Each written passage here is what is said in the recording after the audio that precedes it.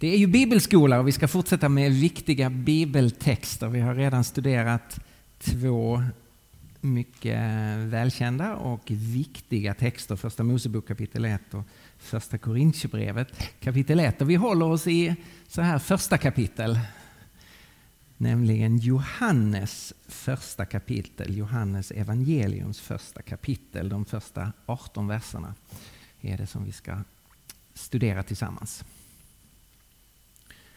Och det kommer efteråt att finnas möjlighet till frågor och samtal och kommentarer. Om vi tar de 4 evangelierna så ger de ju 4 olika porträtt av Jesus. Beskriver Jesus ur lite olika synvinklar. Och man kan notera att evangelierna har olika startpunkter för sitt porträtt. Alla 4 vill måla en bild av Jesus, beskriva vem han var som person, beskriva hans liv, beskriva hans tjänst och inte minst vad som hände den sista veckan med hans död och hans uppståndelse. Men de börjar på väldigt olika platser. Markus börjar med en vuxen Jesus, han är 30 år. Han framträder som offentlig person i Israel och invigs till sin tjänst genom att Johannes döper honom i Jordan. Matteus startar 30 år tidigare med att berätta om Jesu födelse i Betlehem. Lukas går 9 månader bakåt i tiden nämligen till bebådelsen. Den punkt där ängeln Gabriel kommer till Maria och säger: du ska föda en son. Hur ska det gå till? Helig ande ska komma över dig och du ska föda Messias. Men Johannes, han tycker man ska gå längre tillbaka i tiden. Där startar det inte vid dopet i Jordan, inte med födelsen i Betlehem, inte med bebådelsen i Nasaret. Johannes startar med ordet som är från begynnelsen. Så nu är vi tillbaka vid den yttersta startpunkten och det här knyter lite samman det här studiet med det som vi började med, första Mosebok kapitel 1. Så låt oss läsa Johannes evangelium kapitel 1 vers 1-18. I begynnelsen var ordet, och ordet var hos Gud, och ordet var Gud. Han var i begynnelsen hos Gud. Genom honom har allt blivit till och utan honom har inget blivit till som är till. I honom var liv och livet var människornas ljus. Och ljuset lyser i mörkret och mörkret har inte övervunnit det. En man trädde fram, sänd av Gud. Hans namn var Johannes. Han kom som ett vittne för att vittna om ljuset, för att alla skulle komma till tro genom honom. Själv var han inte ljuset, men han kom för att vittna om ljuset. Det sanna ljuset som ger ljus åt alla människor skulle nu komma till världen. Han var i världen och världen hade blivit till genom honom. Och världen kände honom inte. Han kom till sitt eget och hans egna tog inte emot honom. Men åt alla som tog emot honom gav han rätt att bli Guds barn, åt dem som tror på hans namn. De är inte födda av blod eller av köttets vilja eller av någon mans vilja, utan av Gud. Och ordet blev kött och bodde ibland oss, och vi såg hans härlighet, en härlighet som den enfödde, den enda sonen, har av Fadern, och han var full av nåd och sanning. Johannes vittnar om honom och ropar: det var om honom jag sa, han som kommer efter mig är före mig, eftersom han var före mig. Av hans fullhet har vi alla fått nåd och åter nåd. Ty lagen gavs genom Mose, nåden och sanningen kom genom Jesus Kristus. Ingen har någonsin sett Gud. Den enfödde, alltså den enda sonen som själv är Gud och är hos Fadern, har gjort honom känd. Herre, jag ber dig att du ska tala till oss genom ditt ord.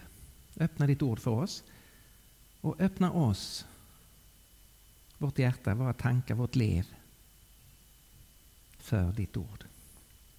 Amen.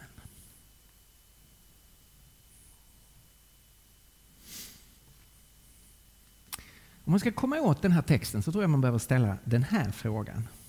Vad är berättelsen om livet? Det här är ju så konstigt att vara människa. Man bara kastas in i en värld som man inte har bett om att få besöka. Man har inte bett om att få bli till. Man bara kastas in i en värld och man föds som ett litet barn förstås omedveten och så gradvis så blir man medveten om omvärlden, medveten om sig själv, medveten om den här världen. Men man har ingen aning om var man kommer ifrån, varför man är här eller vart man är på väg. Vad är berättelsen om mitt liv som gör att det här blir begripligt? Alla religioner, alla livsåskådningar, alla filosofier, det är ju en berättelse som gör anspråk på att förklara vad gör vi på den här planeten. Nils Ferlin har ju fångat detta på ett suveränt sätt i sin dikt. Du har tappat ditt ord. Du har tappat ditt ord och din papperslapp. Du barfota barn i levet. Så sitter du åter på handlarens trapp och gråter så övergivet. Vad var det för ord? Var det långt eller kort? Var det väl eller illa skrivet? Tänk efter nu förrän vi föser dig bort. Du barfota barn i levet. Vi kan alla tänka att den lille pojken som har fått en lapp av sin mamma och så ska gå och handla. Så har han tappat lappen. Han har ingen aning om vad han ska göra där i affären. Och det är ju en bild av det mänskliga livet. Vi har ingen aning om vad vi gör här. Vad stod det på lappen som jag egentligen borde ha haft i min hand och som talar om vem jag är och var jag kommer ifrån och vart jag är på väg, vad jag ska göra här. Men jag har tappat min lapp. Och så bara är vi helt vilsna förstås. Och då kommer ju filosofi och livsåskådningar kommer ju då till vår hjälp och säger: här har du lappen. Här står det. Det är det här som är du och som är meningen med din existens.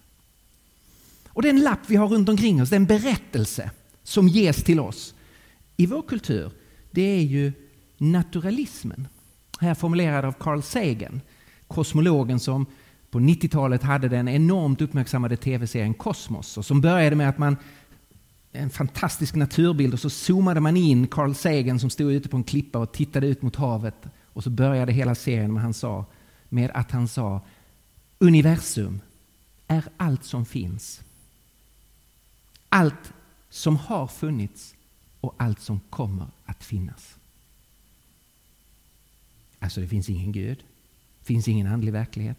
Detta universum, den materiella världen, är det enda som finns, har funnits och kommer att finnas. Och sen så var serien igång och allt handlade om vad det då får för konsekvenser för mänskligt liv. Och de konsekvenserna är ju fullständigt förödande.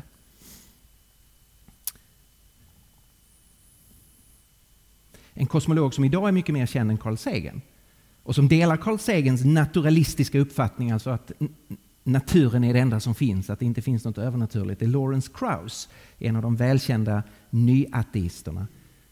Och han är ju väldigt klar med vad det här betyder. Vi är mer betydelselösa än vi någonsin kan föreställa oss. Det är mänskligt liv. Vi betyder absolut, i det kosmiska perspektivet, vi betyder absolut ingenting. För allt är bara ett stycke natur och slumpmässigt har biologiskt liv uppstått på den här jorden och just nu råkar vi leva och om några få år så är vi borta. Om ett antal år så är livet utsläckt på jorden. Om en massa år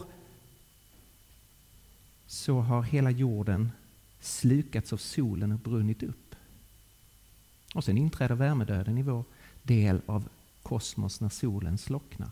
Och ingenting vad vi har gjort i våra liv eller vad som har skett på planeten jorden har någon som helst betydelse i det långa perspektivet. Det är den berättelse vi har runt omkring oss. Och det här är ju bara förtvivlan.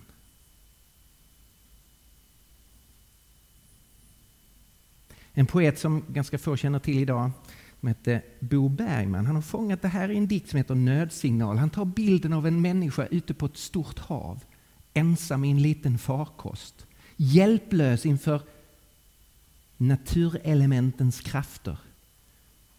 Och han tar bilden av den här ensamma som har skickat som en duva, en brevduva, har skickat en nödsignal. Kom och hjälp mig. Och här är hans dikt, Nödsignal. Mot en okänd strand flyger duvan vit. När når budet land? När når räddning hit? Själen kastas kring på ett järngrått hav. Ovan ingenting. Under blott en grav.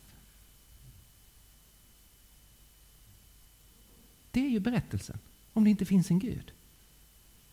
Den där nödsignalen vi har sänt ut, det är ju ingen som hör den. Det är ingen som kommer till vår räddning. Ovanför oss har vi ingenting. Himlen är tom. Det finns ingen Gud. Under oss blott en grav. Den text som vi har läst från Johannes ger oss en helt annan berättelse. Det står någonting helt annat på lappen om vad som är vårt liv. Och vi har läst och lyssnat till här den mest underbara och den mest oväntade av berättelser. En text fylld med överraskningar och goda nyheter på punkt efter punkt. Jag vill försöka lyfta fram innehållet i den här texten i 4 punkter. Vi ska tala om begynnelsen, om mörkret, om landstigningen och om härligheten.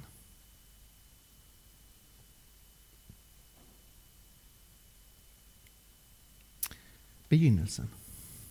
I begynnelsen var ordet. Det är ju en alldeles klockren referens till första Mosebok kapitel 1. I begynnelsen skapade Gud. Johannes börjar med att säga, i begynnelsen var ordet. Och på grekiska så står det, i begynnelsen var logos. Och det här blir man ju som läsare av evangelierna väldigt konfunderad kring. Varför skriver Johannes logos? Varför talar han om ordet?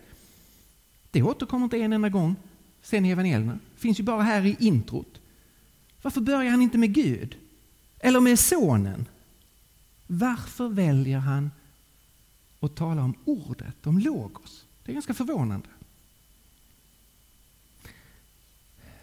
Men om man undersöker det här så går det att förstå. Johannes vill väldigt gärna använda det som dörröppnaren in mot evangeliet. Därför att begreppet logos var så rikt i associationer i hans samtid. Det är ju ett grekiskt ord, logos, och det hade en grekisk bakgrund. Mängder med grekiska filosofer hade talat om logos. Och då tänkte de sig en styrande princip. Det här universumet verkar inte bara vara slumpmässigt, kaotiskt. Här är ju ordning, regelbundenhet. Och då sa man, det finns en princip. En underliggande princip som styr världen. Man tänkte sig den ofta som en opersonlig kraft, en opersonlig energi. Men det var ändå det som gjorde att världen var ett rationellt system. Ungefär som, om ni kommer ihåg man gjorde i skolan, man hade ett papper med järnfilspån och så kunde man ta en magnet under. Och så ordnar sig järnfilspånet i ett visst mönster. Om pappret och järnfilspånet är vår värld så är magneten som ordnar det där i ett mönster. Det är logos. Det finns en styrande princip. Så det finns något mer än den här världen. En styrande princip, men den är opersonlig. Judarna kunde tala om ordet, om logos. Och då såg de det som en egenskap hos Gud. Gud är ju vishet, Gud är tanke, Gud kommunicerar. Så visheten, det är som en egenskap eller en aktivitet hos Gud. Och då menar Johannes, det här begreppet, det fångar ju in en massa saker, men han vill sen fördjupa förståelse. Det är sant, det finns verkligen en rationell princip. Tillvaron är inte bara kaotisk och slumpmässig. Det finns en rationell princip, logos. Ja, det är sant, det finns en djupgående vishet. Men allt det här strålar samman i en person. Logos, som ni har anat som en princip eller en egenskap hos Gud, är en person.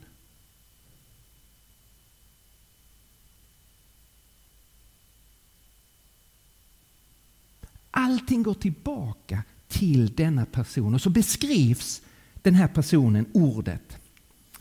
Och det är på ett häpnadsväckande sätt. Ordet fanns från början. och är preexistent, alltså fanns innan han kom in i världen. För längre fram ser vi att ordet kommer in i den här världen. Ordet existerade från början. Ordet är samexisterande med Gud. Ordet fanns hos Gud. Men inte som en konkurrerande Gud. Inte som någon sorts dualism, att det är två gudar. Utan ordet var Gud och delar därför Guds egenskaper att vara självexisterande, att äga existens i sig själv. Så ordet är av begynnelsen, ordet är hos Gud. Så det finns någon sorts distinktion mellan ordet och Gud. Och samtidigt är ordet Gud. Så det finns en identitet mellan ordet och Gud. Det som Johannes här ställer oss inför är förstås treenighetens mysterium. Att Gud är en enda Gud, ett gudomligt väsende. Men han existerar som tre personer.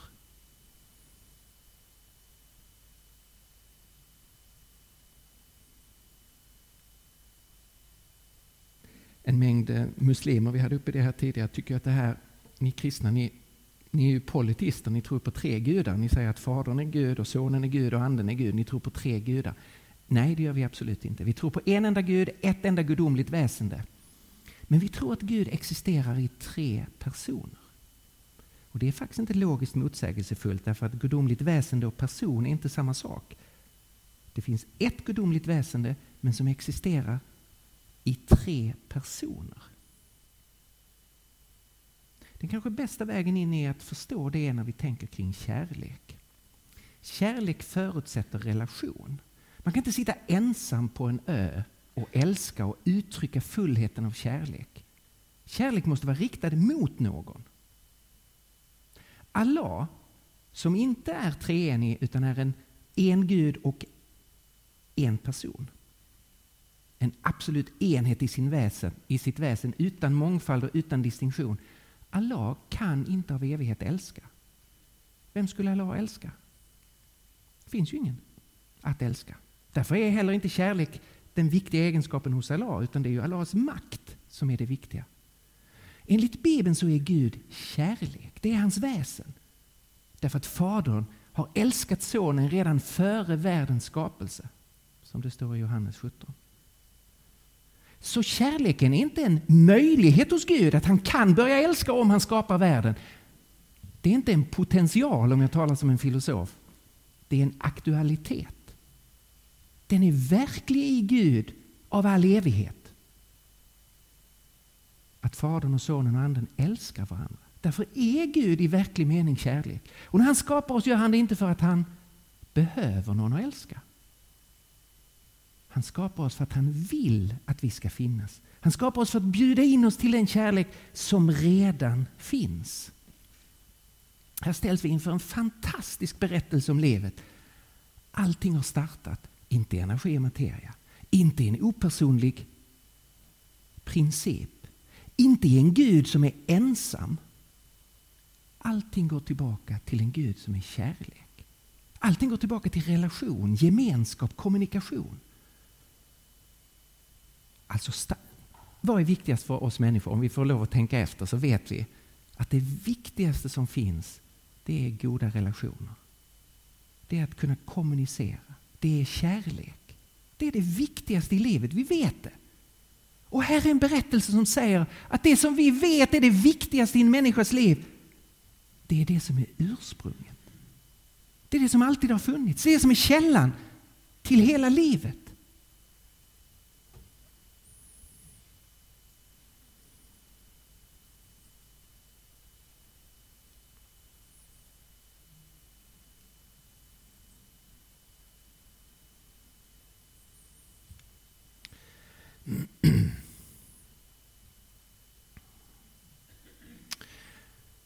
Om man träffar en annan människa så kan man se en människa, titta på en människa och man kan dra vissa slutsatser. Man kan hälsa på en människa och vidröra en människa. Men man kommer inte att veta vem en människa är om man bara ser på en människa eller bara hälsar på en människa.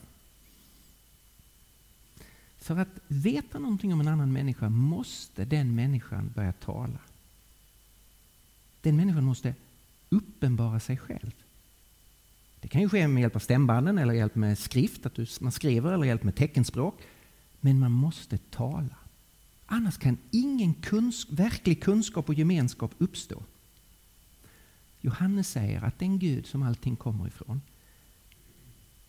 han har valt att tala. Det är ju en viktig aspekt av han i ordet. Han har valt att tala. Så att vi inte bara kan, så att säga, ana Gud eller bli berörda av Gud utan att förstå vad det är för någonting. Utan Gud har valt att uttrycka sig själv i ordet.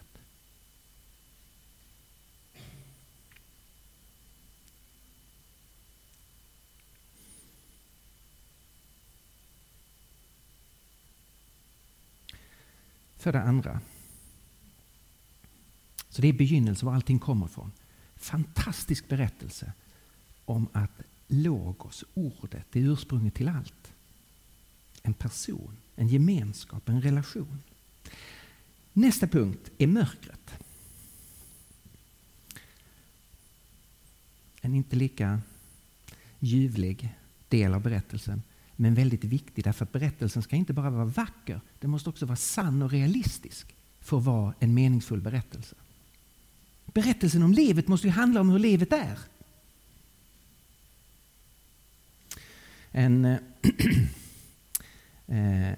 En engelsk författare, William Hazlitt, han har sagt så här: människan är det enda djur som skrattar och gråter. För hon är det enda djuret som slås av skillnaden mellan hur saker är och hur de borde vara. Det är bara människan som reagerar på att tillvaron är inte som den borde vara.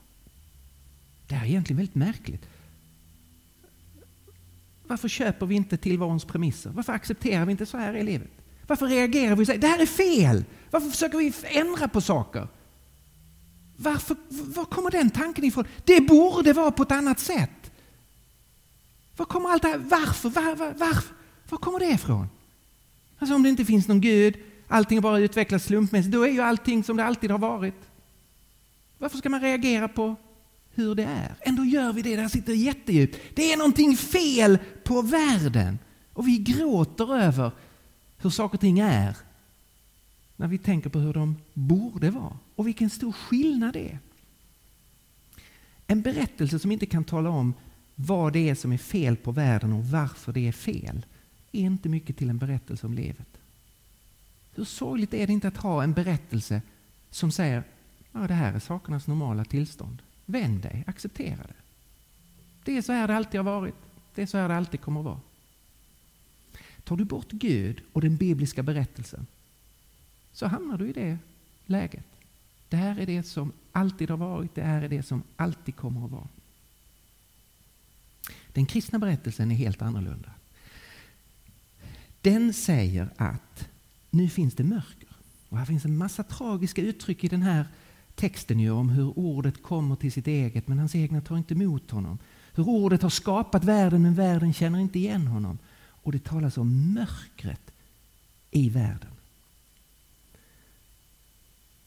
Men mörkret är inte ursprungligt. Det är inte en del av Gud. Det har inte alltid funnits. Mörker finns nu. Det onda finns nu. Men det kommer inte från Gud. Det har inte varit i Gud. Det är inte en del av begynnelsen av det som alltid har varit. Och därför kommer det inte att vara en del av framtiden, det som alltid ska vara. Men nu finns det mörker i den här världen. Och mörkret står i kontrast till ordet och ljuset och livet som ordet står för. Det känner inte ljuset och tar inte emot det. Så här introduceras vi i berättelsen av att det finns en kamp mellan ljus och mörker, mellan gott och ont, mellan Gud och krafter som står Gud emot. Fortsätter vi läsa Johannes evangeliet så blir det här mycket tydligare och det förklaras att mörkret, det är en personlig makt. Och Jesus konfronterar den makten och säger nu faller domen över denna världen, nu ska denna världens härskare fördrivas. Och man kan se i Johannes evangeliet och överhuvudtaget i Nya testamentet att ondskan och mörkret, bakom det så finns det en personligt ond makt. Det är en skapad varelse, den är inte jämbördig med Gud. Den är skapad precis som vi. Men det är en makt som har vänt sig mot Gud och som sedan har dragit oss med sig så att det onda har kommit in i den här världen. Men det är en makt som Gud kommer att besegra. Och som ska fördrivas från den här världen. Det onda är inte ursprungligt och det onda är inte slutgiltigt. Det är en parentes, det är en väldigt lång parentes, en allt för lång parentes. Men det är dock en parentes i världens historia. Mellan upproren, änglarnas och människornas uppror, och Jesu återkomst och domen, däremellan verkar den onda makten och har rörelseutrymme och förstör den här världen.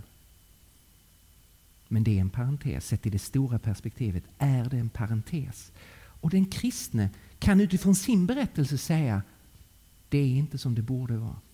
Det är något fel på världen och jag kan bejaka min djupa avsky för det onda. Min känsla av att någonting är fel på världen. Någonting är fel på andra människor. Och om jag är ärlig, någonting är djupt fel med mig. Någonting har gått snett i mitt inre.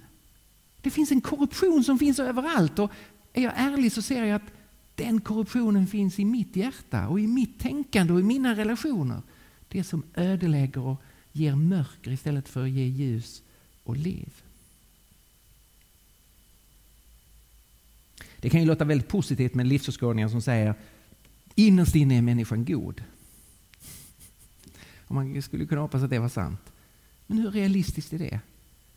Det hjälper väl inte att ha en positiv livsåskådning om den inte stämmer med verkligheten. Vem kan titta på mänsklighetens historia och säga innerst inne är människan idag god? Det har ju ingenting med faktisk verklighet att göra. Då är det väl mycket mer realistiskt att säga att människan är skapad till Guds avbild med fantastiska möjligheter. Fantastiska gåvor, ursprungligen skapad god. Men någonting har hänt som har korrumperat människan. Så att människan nu är ödelagd. Och är en syndare och har ett djupt problem. Och det finns en makt utanför människan som frestar och lurar och bedrar och förför människan.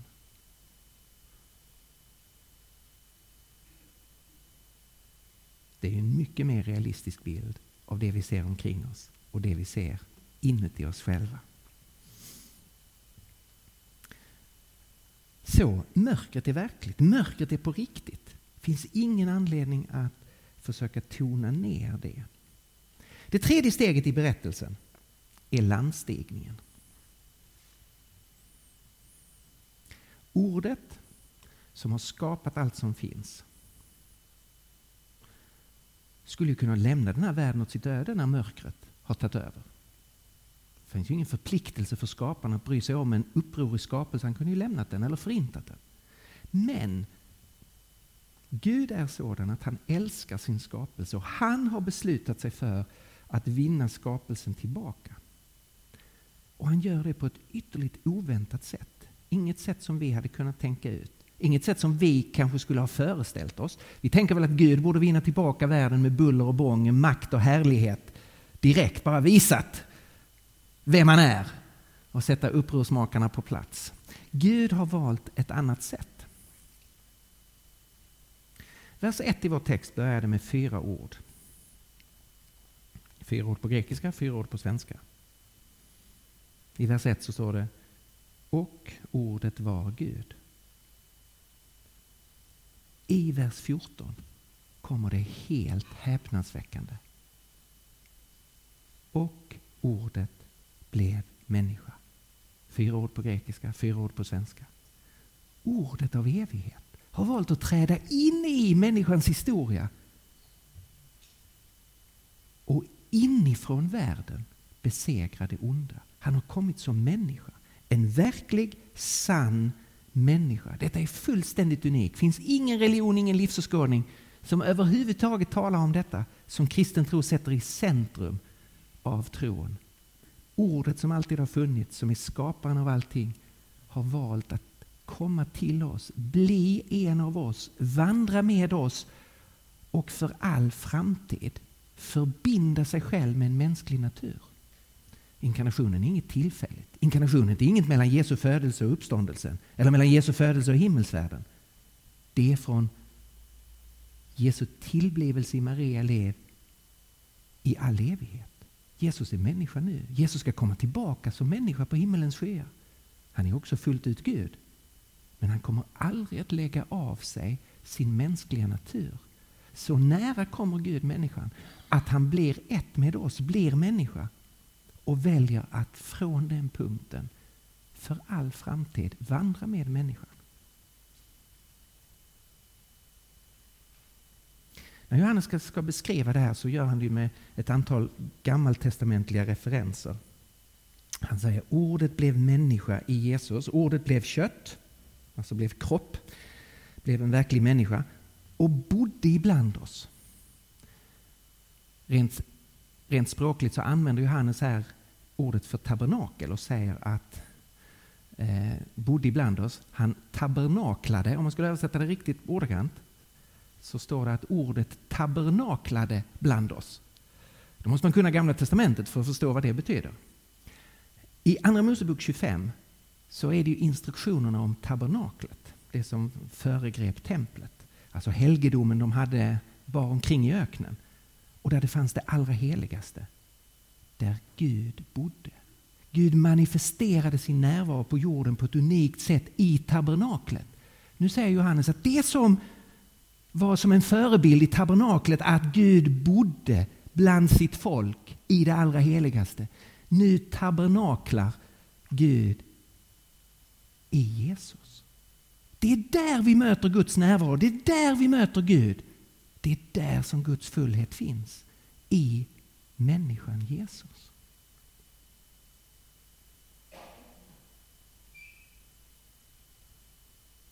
Det här är inte en blind tro. Det här är fullbordan av det profetiska. Det har ju förutsagts av Gamla testamentets profeter. Och den sista profeten, Johannes döparen, identifierar Jesus och säger: bered en väg för Herren, och citerar orden från Jesaja. Herren i Jesaja, det är JHVH, alltså Israels Gud. Bered väg för Herren. Skaparen av allting. För jag är han som är existens i sig själv.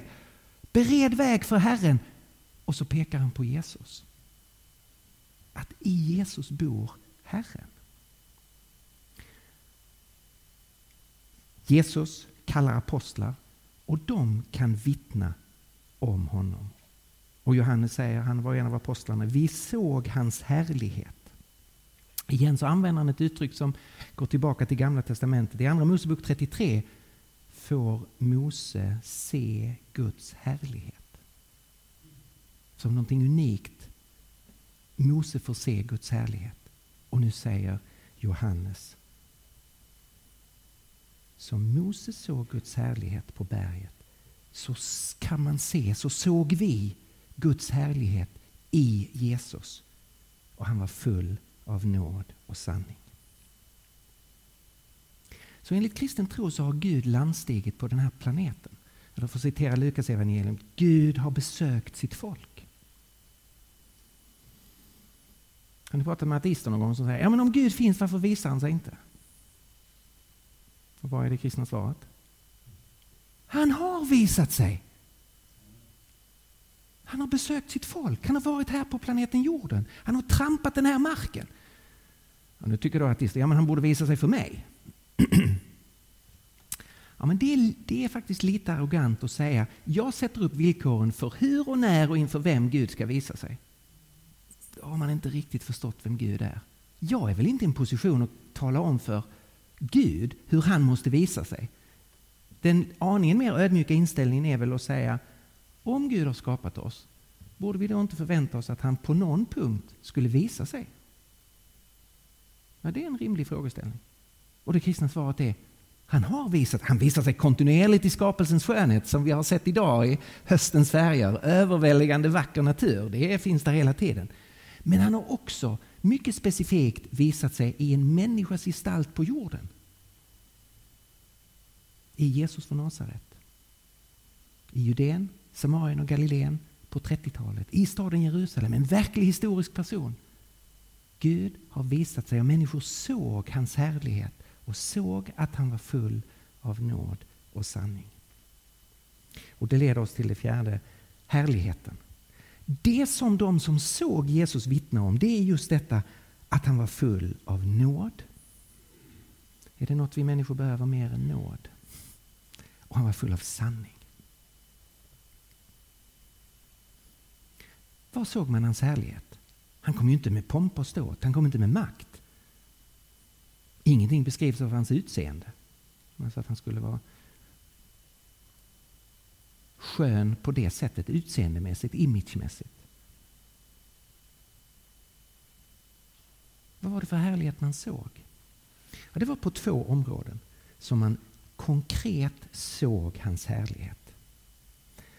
Hans härlighet uppenbarades för det första i undren. Guds makt manifesterade sig genom Jesus. Och han använde ju inte sin makt till trollerishower och till att göra människor imponerade av allt han kunde göra. Han använde sin makt för att återställa livet. Att vända sig till små människor vars liv var söndertrasat av mörkret, av ondskan, av sjukdomen. Och så återställde han livet. Han gjorde livet tillbaka så som det var tänkt. Så en blind fick sin syn. En spetälsk blev ren. En förlamad person kunde resa sig och gå. En döv kunde höra. Och döda uppväcktes. Han mättade de hungriga. Han återställde livet så att det blev så som det borde vara. Och det är klart att det är en helt fantastisk härlighet. Att återställa livet. Och sen såg man hans härlighet. Inte först, men när man förstod vad det handlade om så såg man hans härlighet i hans död på korset. Därför att vårt yttersta behov är inte bara att bli befriade från konsekvenserna av en trasig värld så att en sjukdom lyfts av oss. Utan det yttersta behovet vi har, det är ju vad ska vi göra av vår skuld? Man kan ju inte göra om sitt liv och det man har gjort har man gjort. Och man kan inte reparera sånt man har gjort med att göra något gott i framtiden. Man kan inte reparera det onda man har gjort genom att säga att jag har också gjort gott. Det spelar ingen som helst roll. Det onda man har gjort har man gjort. Och det står ju där som en skuld. Alltså tänk efter i en domstol. Någon har mördat en person. Det är helt irrelevant om personen säger ja men framöver nu ska jag vara en jättegod människa. Ni behöver inte straffa mig för det här för jag kommer ju väga upp det genom att vara en jättegod människa framöver. Ja men det är fantastiskt bra att du vill vara en god människa. Men det påverkar inte det faktum av vad som har skett. Eller om personen säger ja jag mördade den personen men tänk på den här och den här och den här och den här personen har jag gjort jättemycket gott mot. Så jag har faktiskt gjort mer gott än jag har ont så det väger ju upp det där så att ni bör faktiskt låta mig gå. Och då säger vi jättebra att du har gjort gott i de här andra relationerna. Men det påverkar inte ett dugg det som faktiskt har skett. Om man börjar tänka kring det här så är ju vår moraliska situation är vårt mest grundläggande problem. Och det handlar inte bara om att vi har gjort dåliga saker mot andra eller dåliga saker mot oss själv. Ytterst sett handlar det om att vi har levt med ryggen mot Gud i ogudaktighet. Vi har satt oss själva i centrum, inte den Gud som har gett oss livet. Och därför är vi separerade från Gud. På ett sätt som ingen av oss själva kan reparera. Eller kompensera. Vi är separerade från Gud i oss själva. Det som sker på korset, det är att Jesus bär bort världens synd. Att han tar vår synd och vår skuld och tar den på sig och bär bort den. Så att vi kan bli fria. Så illustrerar Jesus i sitt liv och i sin död så illustrerar han framtiden. Han illustrerar framtiden på det sättet att han visar i sin tjänst en tillvaro där syndens konsekvenser är borta, sjukdom och död. Och han visar i sin död det som blir den yttersta framtiden för alla som tillhör honom, nämligen att man är fullt försonad med Gud.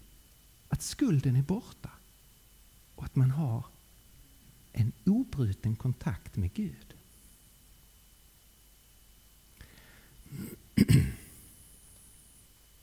Några av de tyngsta orden i evangelierna finns i vår text. Han kom till sitt eget, men hans egna tog inte emot honom. Han hade skapat världen, men världen kände honom inte. Det finns oändliga mängder sorg i de orden, eller hur? Men det finns också några av de vackraste orden i evangelierna i vår text. Men åt alla dem som tog emot honom gav han makt att bli Guds barn. Genom Jesus så får man inte bara en bild av Gud, utan man kan få bli ett barn till Gud, en son till Gud, en dotter till Gud. Och det Johannes hävdar är att Jesus är fullbordan på allt det Gud har gjort genom historien. Jesus kommer med den nya nåden. Den första nåden Gud gav människorna, som var något fantastiskt, det var förbundet genom Mose. Men nu kommer den andra nåden, som är förbundet genom Jesus. Och Gud har gett oss nåd utöver nåd, nåd efter nåd. Först nåden via Mose, och nu den ännu större nåden via Jesus. En nåd som omfattar inte bara det judiska folket, utan också alla oss hedningar som blir inympade i Guds folket. Och Jesus är den som förklarar Gud för oss. Om ni lyssnar till teologer så talar de ibland om exegetik. Att man jobbar med exegetik, det betyder texttolkning, utläsning av texter. Johannes använder här ordet exegetik om Jesus. Han är exegesen av Gud. Han är uttolkningen. Han är den sanna uttolkningen av vem Gud är. Genom att se på Jesus kan vi förstå vem Gud är. Det här är en fantastisk berättelse. Jämför den med Carl Sagans berättelse. Jämför den med Lawrence Krauss berättelse. Vad har du på din lapp? Vår kultur sitter här med en lapp som är bara yttersta meningslöshet. Och så sitter vi här med ett alldeles underbart budskap om den Gud som är av evighet, om ordet som har låtit allting bli till, men som inte har övergett oss när vi har övergett honom, utan han har kommit till oss och vi kan få ta emot hans liv i våra liv. En förkunnare i London som heter Dick Lucas, han gjorde föreställde en dialog mellan någon av de första kristna och en romare. Så här, en kristen som börjar prata med sin granne. Och dialogen är så här: ja, så säger grannen, jag har hört att du är religiös, toppen, religion är fint. För det, jag menar, folk var självklart religiösa i romarriket. Religion är fint. Var ligger er tempel eller er heliga plats? Vi har inget tempel, svarade den kristne. Jesus är vårt tempel. Inget tempel? Men var arbetar era präster då och utför sina ritualer? Vi har inga präster som förmedlar Guds närvaro, svarade den kristne. Jesus är vår präst. Inga präster? Men var bär ni då fram era offer för att få Guds välsignelse? Vi behöver inga offer, svarade den kristne. Jesus är vårt offer. Vad är det här för religion egentligen? Fnyser den hedniske grannen. Och svaret är: det är ingen religion. Det är ingen religion. Det här är någonting helt unikt av att relatera sig själv till en person i historiens mitt som samtidigt är ursprunget till allt som finns. Timothy Keller, välkänd pastor i New York, han har sagt så här: Gud har inte gett oss ett vattentätt argument som visar att kristen tro är sann. Han har gett oss en vattentät person, inte ett abstrakt argument. Och det tror jag Johannes hade instämt i. Allt handlar om personen Jesus och hans ankomst till jorden. Allt handlar om ordet som var av evighet, som blev kött och som sen blev Guds lamm som bar bort vår synd. Här har vi en berättelse att ge till vår tid. Här har vi en berättelse om livet. Av ett helt annat slag än den berättelse som vår kultur idag försöker att leva utifrån.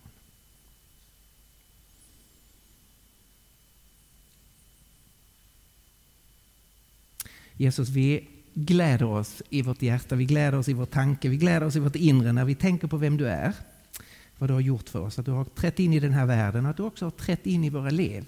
Att vi har fått förmånen att lära känna dig och mitt i vår bräcklighet börja följa dig. Tack för allt det som du har att ge till oss. Tack för det som du har gjort för oss. Och Herre, jag ber dig att du ska sätta våra hjärtan i brand igen för den stora berättelsen som du drar in oss i och som vi är en del av. Tack för det fantastiska att få vara människa i din värld, i den här världen som du har skapat. Tack Herre för det fantastiska att få ha det här hoppet att det inte ska sluta i ingenting med mitt liv. Utan att livet ifrån dig, ljuset ifrån dig, skönheten ifrån dig är det som är evigt bestående och att vi genom dig kan få vara en del av det. Tack för hoppet som vi har, Herre. Och vi ber dig att du ska hjälpa oss att dela den här berättelsen med människor vi har i vår omgivning. Ge oss mod, ge oss kreativitet att tala om vem du är. Vi tackar dig, Herre, vi prisar dig. I Jesu namn. Amen.